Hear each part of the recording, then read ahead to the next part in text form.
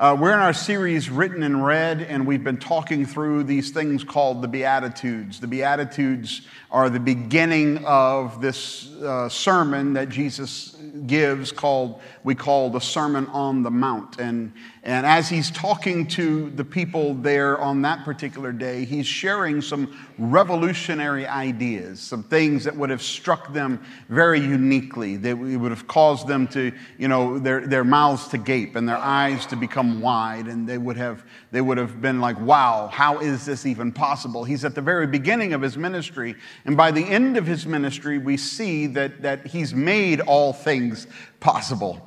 In Christ Jesus, all things are possible. And so he's proving himself to be the answer to every one of the challenges that he brings up.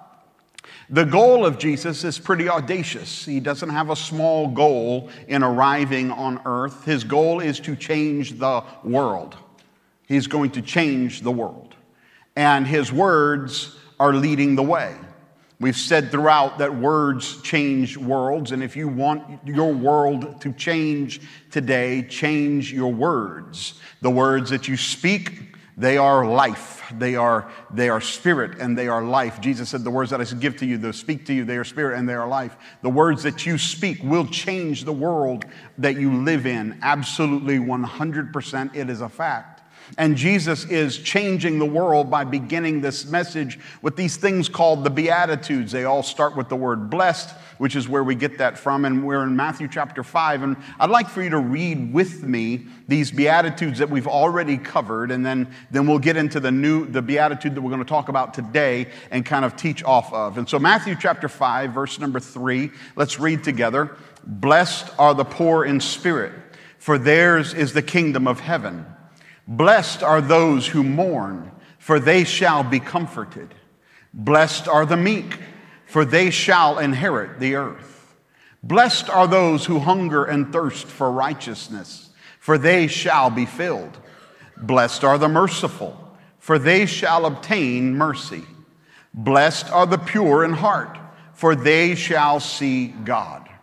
And today we're going to be talking about blessed are the peacemakers, for they shall be called sons of God. I do encourage you to take notes. I've said it twice now, but I'm saying it a third time. I encourage you to take notes or take pictures of the screen, because we're talking about some pretty important and some pretty heavy information. It's not just because Jesus talked about it, but because Jesus is... Well, okay, it is because Jesus talked about it. That's pretty important all by itself. But it's also because we're talking about material and a subject matter that is not often talked about in modern Christianity. So we've been identifying terms throughout the series, and blessed still means supremely blessed, happy, fortunate, and well off. And I'm thankful today that God desires blessing to be in our life, and He intends to be the blesser of our life. And then He used the term peacemakers. A peacemaker is one who makes peace.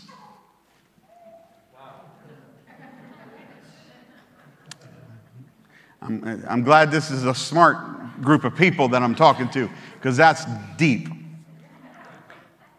But it actually goes a step further, and it means one who cultivates peace, agreement, and harmony. Who cultivates it. So it means that peace wasn't, and then someone worked to make it so. And that's what he's saying in peacemakers. One who looks at a situation where there is no peace, and they impose peace upon it. They make peace happen. My father used to be a peacemaker between my brother, sister, and I. He would say the following words, and you may recognize this. Do I need to pull this car over? Nothing good ever happened when Dad pulled the car over.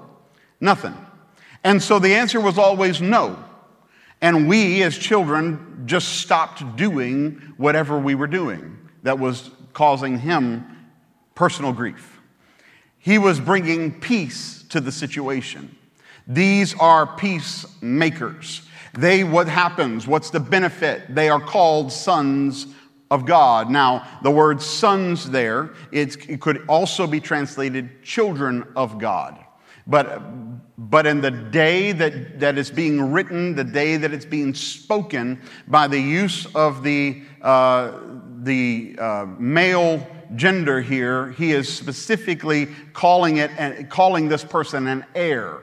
Because in the day that he's talking, a female, a girl, a daughter would not have had the same power, not have had the same inheritance ability as the sons would. And so he is letting us know that his intention is not just that they would be children of, but that they would also be heirs of. So this is one who is called an heir. This is not an illegitimate child that could not inherit anything.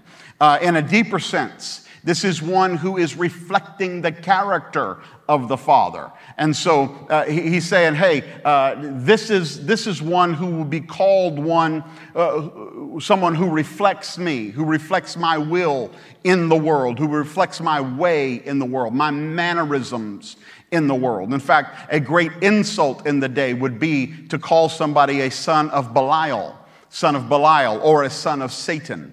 It would have been calling them useless and worthless. My brother, who I love and who I think might love me in return, when he would want to really make me mad as a kid, he would call me Beelzebub. That's not good. I don't know anybody who's called Satan on a regular basis and loves it. I don't think Satan likes to be called Satan. I don't know. I've never had a conversation with him, but just saying. My brother knew that was going to make me mad, and so he did it. And he was right. It did make me mad. It frustrated me because I didn't like to be called useless, worthless. I didn't like to be called or associated with something or someone like a demon or an anti-God entity. But it was honorable to be called a son of God. And so here, Jesus is saying those who are bringers of peace into the situation will be reflecting my character, reflecting who I am, and they will be called sons of God. They will be lifted up in honor in the world around them. Now, this is a revolutionary idea. It's revolutionary because it would have been unthinkable in the day that any individual could bring peace or impose peace upon a situation. It wasn't the individuals that brought peace, it was the state that brought peace. In their case, it was the Roman state, because the Romans were in power. The Roman Empire was dominating at the time, and so if peace was going to be made, it was done through the edicts of Rome and the strength of the Roman army, if you will. And so you find these people listening to Jesus say, no, you as an individual have the ability to make peace happen in the world around you, that you have that authority, you have that power. It was so foreign that even in the life of Jesus, we don't find the people who actually had a problem with Jesus punishing Jesus. You have the Sanhedrin, or the Jewish court, that turned Jesus over to Rome, over to Pilate. He was the Roman governor of the region. And then the Roman governor said, hey, there's nothing that this guy has done that causes me to think he's worthy of death. And yet they continue to push him. And then the crowds get involved. Crucify him, crucify him. And all of a sudden Pilate says, all right, well, let's do what needs to be done. But it's not the Jewish people that are imposing peace upon the situation. They're not the ones that are putting Jesus on the cross. The Jews were saying he's a troublemaker. He's a rabble-rouser. He's one who's causing problem.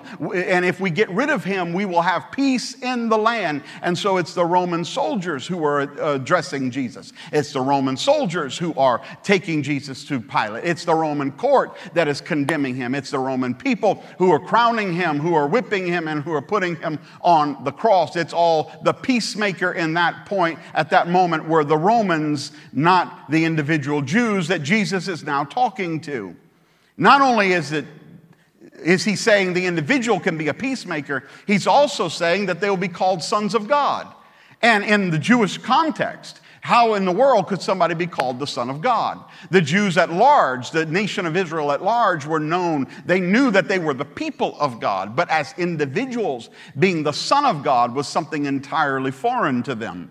And then the Romans that might have been listening, or the Grecians that might have been listening, they had a cultural context in which somebody could be called a son of God. Look at Hercules, one of the Romans' pseudo-gods, demigods, and he was the son of a god and a mortal woman. And so they would call him a demigod. They would say he had godlike tendencies, but in our day today, he would be called a superhero. He would be a person that has superpowers and so on. And so, but that was kind of like stuff of legend. That wasn't, you didn't know somebody like that. You just heard about these things. And it wasn't somebody that you had a personal relationship. So to say that somebody was individually a child of God was something that was completely unimaginable. But now Jesus is saying, not only would you have an individual ability and responsibility to impose peace in your life and in the world around you, but you can also be called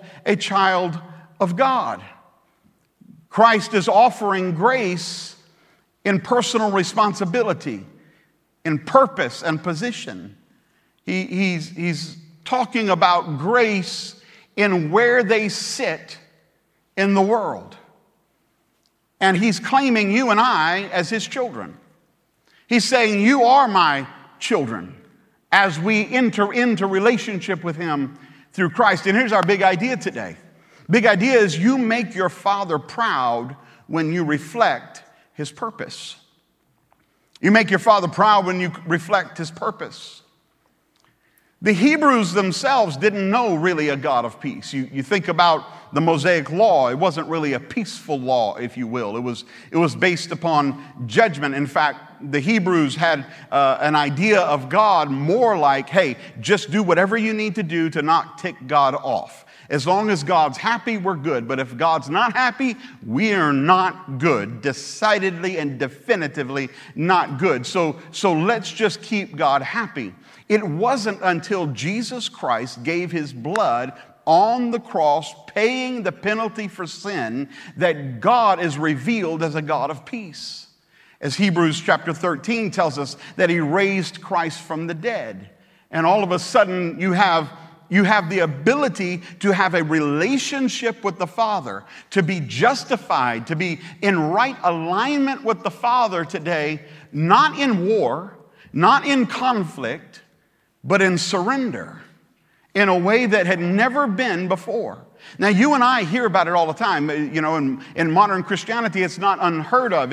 It's pretty common, in fact, to be told, you're a son of God, you're a daughter of God. And it can become so common that it becomes meaningless. And I pray that it is never meaningless to us, that it always carries a gravity and a weight to know that we are a child of God. That's a big deal. It should always be incredible to us. And what Jesus is teaching here is that Jesus is bringing peace between God and mankind. That was his purpose on earth, to bring peace between you and God through his personal sacrifice. And here he is teaching, when you reflect the purpose of God, the character of God on earth, like I am doing for you, you do for others, God looks at you and says, that's my boy. That's my girl. And he claims you as his own. He's teaching, blessed are the peacemakers, for they shall be called my boy or my girl by God. That's the Micah Sutton translation. And I have 3 thoughts for us today. Thought number 1 is this. Choose to reflect the purpose of your Father. Choose to reflect the purpose of your Father. It's your choice, it's mine, to reflect our own purpose, our own will, or to reflect the purpose and will of the Father. Jesus was the Son of God. He was the image of the invisible God, according to Scripture. And he walked on this earth expressing the image and the character of the Father in the world around him. He said, when you see me, you've seen the Father. He said, when you look at me, you're looking at what you need to see in order to be able to understand and have relationship with the Father. And so he's reflecting the plan, the purpose, the character of the Father into the world. And then he calls us his children. God calls us his children. And so we have the privilege of doing the very same thing. We reflect the will, the plan, the purpose, and the character of the Father into the world around us. That's what you do. That's what I do. Now I'm going to say something that seems a little hard against Christianity, and I'm not judgmental against all of Christianity, but I think that we're a little weak in some areas at times in modern Christianity. Because modern Christianity as a whole has focused primarily on the birth that we have into Christ Jesus. So we get saved, and now we've gone from sin to salvation. We've gone from death to life. We've gone from not being a child of God to being a child of God. And that is a beautiful, majestic, awesome thing, and we celebrate what God's doing. I celebrate the young people who made a decision for Christ this past week, and I thank God for what he's doing in their lives. Can we say amen to that? It's an awesome thing. But just being born isn't the whole story. I mean, those of us who've lived a few minutes now, you're not still the person you were 20 minutes after you were born. You've developed from there. We also highlight the blessings or the benefits of living in God's family. And so we celebrate the birth and we celebrate the blessings. And the blessings are many. The blessings are great. The blessings are awesome. But the blessings aren't the whole story. It's like we're the equivalent of a 45-year-old person living with our parents, unable to support themselves, unable to do anything for themselves, always dependent on their parents to do everything for them. Now, if that's the condition because of issues and situations in life, that's one thing. But if it's just because I didn't grow up, that's another thing. I'm winning friends and influencing people. We have at times a what's in it for us attitude about our relationship. And I think about it kind of like a business owner. Sometimes a business owner can get the idea that the business is there to serve them. It's there to benefit their life and benefit their abilities and benefit their family. And it's not about anything other than that. And there is a benefit to the family of the owner, and there's a benefit to the family of the employees of the business. But the focus of the business is about servicing a customer. And if there isn't a good service to the customer, eventually there'll be no benefit to the owner and to the employees. Because without the customer, there is no business to serve anybody else, to benefit anybody else. Sometimes we can forget the business part of business. And Jesus was focused from the beginning on his Father's business. At 12 years old, Mary and Joseph had been in Jerusalem. They were traveling back to their hometown and Nazareth, and they realized that Jesus wasn't with them. So they went back to Jerusalem to find out where he was. They found him at 12 years old in the temple teaching. And they said to him, and this is what my family would say, "What were you thinking?" They didn't say that, but that's what they meant. And Jesus said to them, "Why did you seek me? Did you not know that I must be about my Father's business?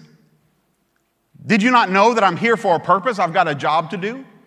I'm not just here for no purpose, or just to be the Son of God.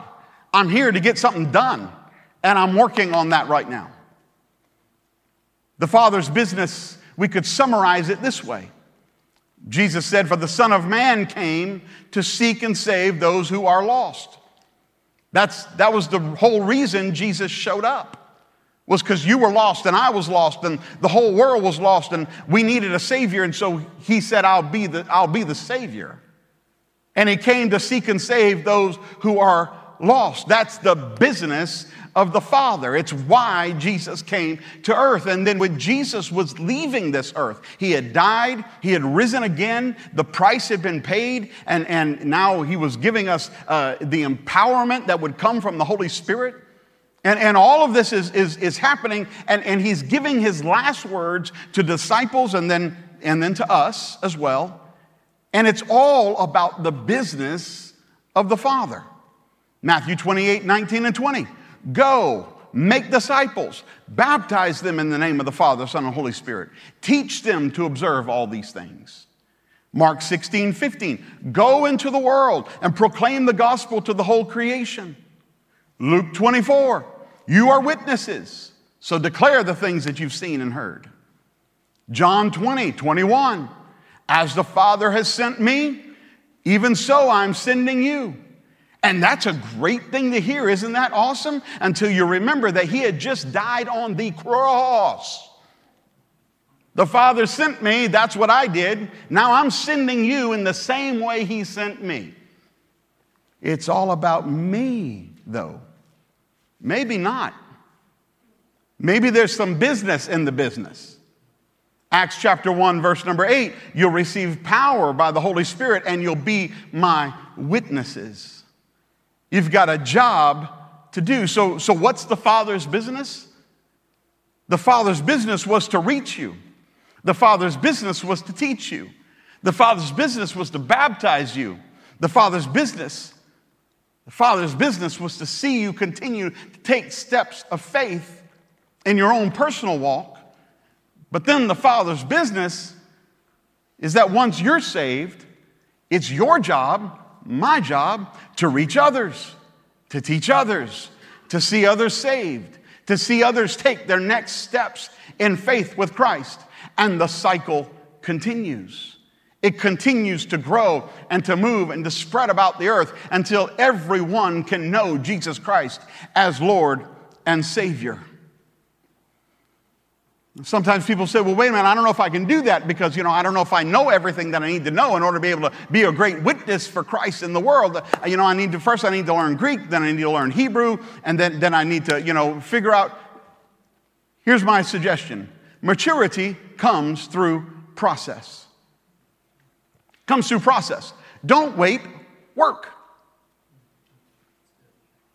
Work, and as you work, you will mature. It's like somebody coming out of college. They come out of college, they have all the knowledge that they can amass in the years of university to be able to launch into whatever industry that they're going to go into. But you and I, who have been in industries for some time now, know that when they first get into the industry, they're probably a little behind. They think that they know it all, but they don't. And I don't mean that in pride. I mean that they've done all that they can to get all the information that they can. And now they're in the business. But in the business, there's a maturing process. And so somebody that's been in the business 10 minutes has the degree and has the ability to move forward in that area of business. But somebody that's been in the business for 10 years is going to have a level of maturity that's a little different. They're both working in the process. They don't wait to say, well, I can't actually go into that career until I have everything that everybody who's ever been in that career knows. I also have that knowledge. No, maturity comes through process. And here's my encouragement. Don't spend all your time gaining knowledge and then go to heaven alone. I'm 2 seconds away from death. I finally gained all the knowledge that I'm going to gain in this life. And I'm ready to tell somebody about Jesus, but then I'm gone. Use your time to make a difference. And I think that's one of the reasons why the scripture teaches humility so often. Because humility is what allows us to work before being fully matured. As we are maturing, we're working and we make mistakes. So humility says, I'm sorry. Humility says, will you forgive me? Humility says, I was wrong. Humility says, I'm working to get it right. Humility allows us to mature through the process. And so what's God's purpose? It's to bring eternal peace into this world, and his children, you and I, are moving the process forward. And that brings us to thought number 2, that peace is only found in surrender to God. That's the only place it's found. There is no other option. And so today, God calls us to himself. He covers us with himself. And he commissions us to be witnesses of him to the world. And what did he give us? He gave us peace that we both receive and that we share with others. How did that happen? John chapter 14. He said, "Peace I leave with you. My peace I give to you. Not as the world gives do I give to you. Let not your heart be troubled, neither let it be afraid."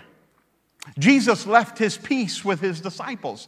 He said, I give you my peace. And this is the peace that allows him to go willingly to the cross. It's the peace that allows him to willingly go to death. It's the peace that allows him to face the opposition of the day in every sphere of influence and yet continue on with the mission. It's that kind of peace. But then he says, don't be troubled or afraid. Well, the only reason that he would have to say that is if there were going to be a reason for them to be troubled and afraid. So he's like, I'm giving you peace, but you're going to have to choose to not be troubled nor be afraid. Now, when I had thought about a peacemaker as a younger man and before I dived into this through study, I was thinking about someone who lives in peace. I'm a peacemaker. I'm just at peace all the time, and everybody around me is at peace all the time, and my house is a peaceful place, and everything around me is peaceful, and if I'm not peaceful, then something's wrong. But I was wrong. The disciples were left in a hostile world to face one battle after another, and all but one, as far as we can tell, were martyred for the cause of Christ. That's not what I consider a peaceful situation. Notice he said, blessed are the peacemakers, not the peace lovers, not the pacifists, not those desiring peace at all costs, but those who insist on peace and make it happen. And if you look at the history of God's work that we know of, everything written in Scripture, he's not telling us a peaceful story from the beginning to the end, and he is God Almighty.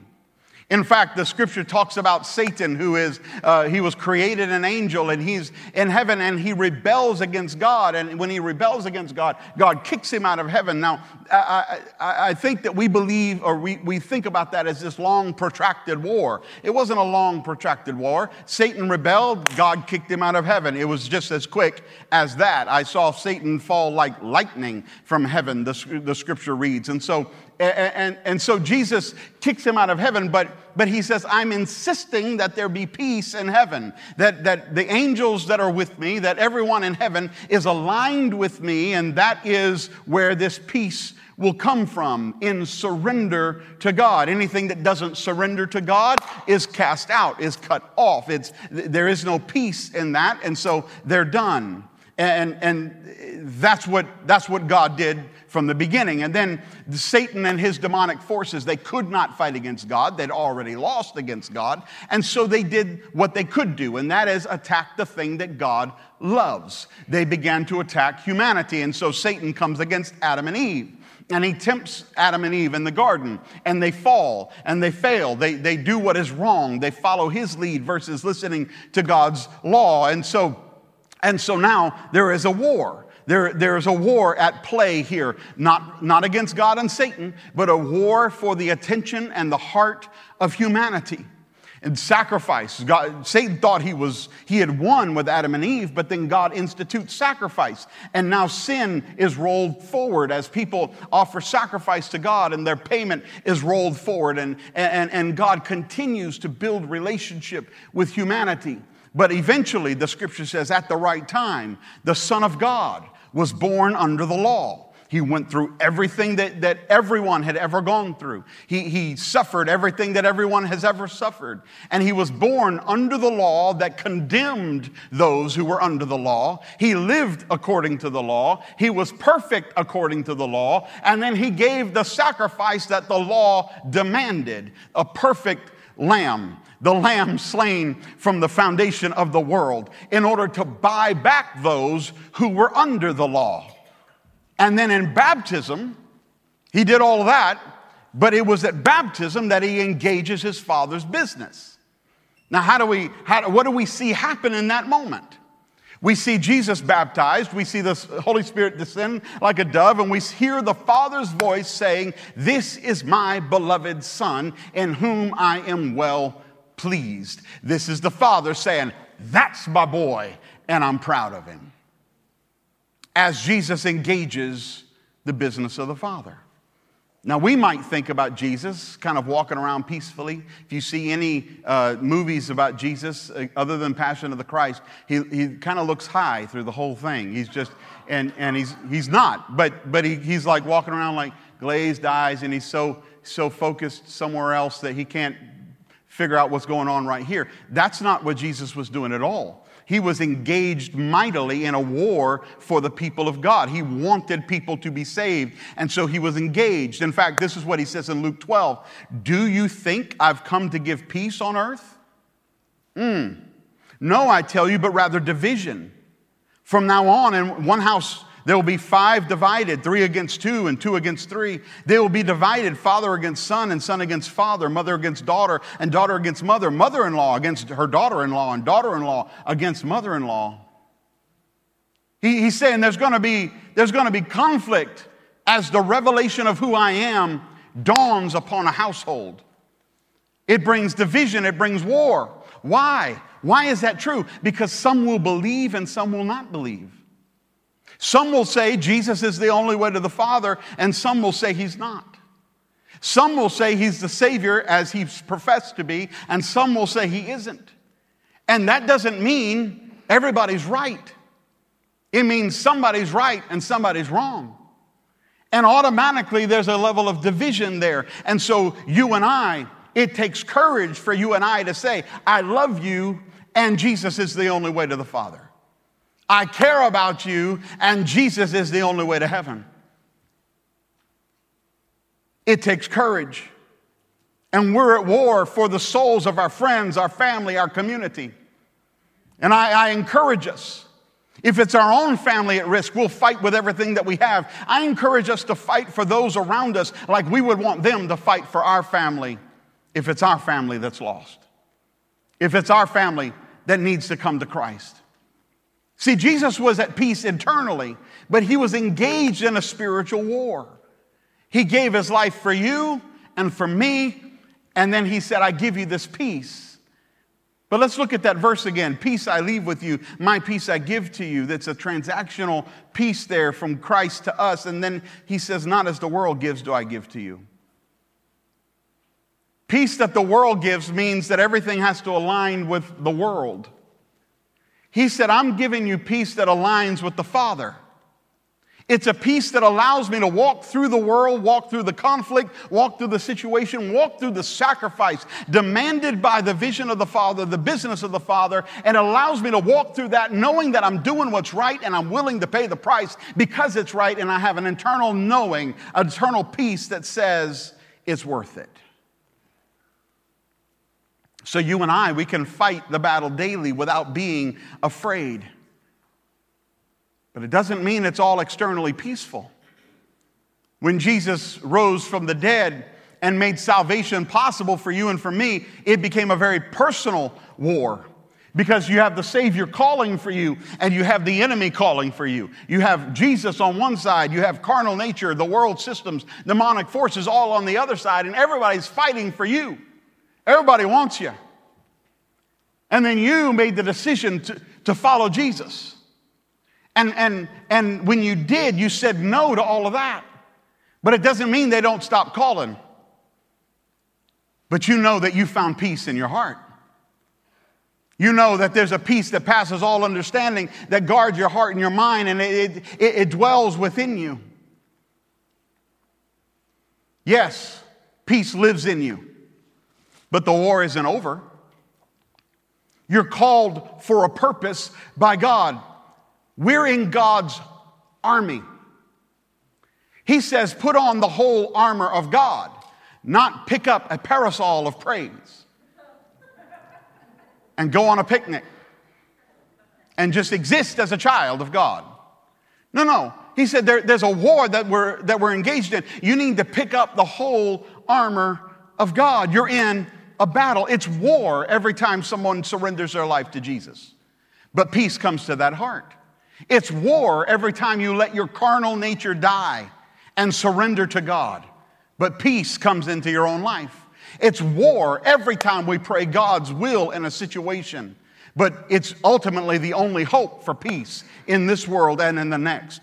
It's war every time we engage the enemy, but peace will ultimately reign. One day, the lion will lay down with the lamb, and it doesn't escape my attention that the lion, he is the Lion of Judah, and he is the lamb slain from the foundation of the earth. One day, what Jesus is and all that he represents will not have to be what it's always been, and we'll see him in an entirely new way and a new understanding in his fullness. And I praise God for that. But that's not today. We haven't gotten there just yet. And so it's easy. It's easy to back up and fall back and kind of just relax a little bit and say, well, you know, it seems like God's calling us to something that we'll never see in our lifetime. And we may not.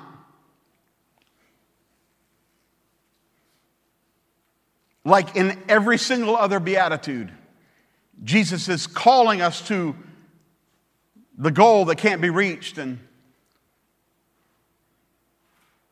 the vision that can't quite be grasped by our own mind, our own hand.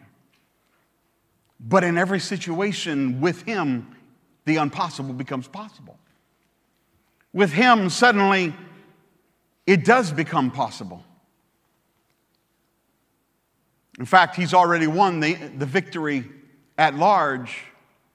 It's our job today to fight the enemy's influence in our own life, to grow in our knowledge of God and to share what we've seen and heard with the world around us so that others will be saved. It's not all about us. It's about the Father's business. And thought number 3 is this: your fight reveals the Father. It's always special to me when my parents tell me that they're proud of me. I've always had a good relationship with my parents. And recently it seems like they've told me that they're proud of me more often than they used to. I don't really know why. It just seems that way to me.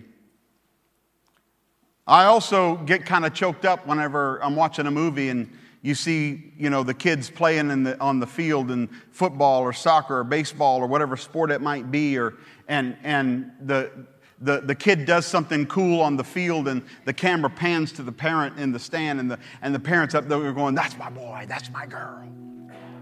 Something happens in me. I love it. Recently, a person in this faith family who I respect quite a bit, we were with some people that they respect. I didn't know, and they were introducing me, and they introduced me by saying, "This is my pastor." And I was deeply moved by that. I didn't show it in the moment, but I was moved by it because they could have said, "This is the pastor of the church I attend," or they could have said, "This is my friend," or they could have said, "This is a guy who lives in Sylvania." They could have said a lot of things, but they said, "This is my pastor." And it meant something to me. It meant something to me because these were people, whether it be my parents or this individual, they were willingly identifying with me. It wasn't a distancing statement that they made. It was an inclusive statement. It was one that brought us closer versus pushed us further away. And I kind of picture our Father in heaven watching us live our lives.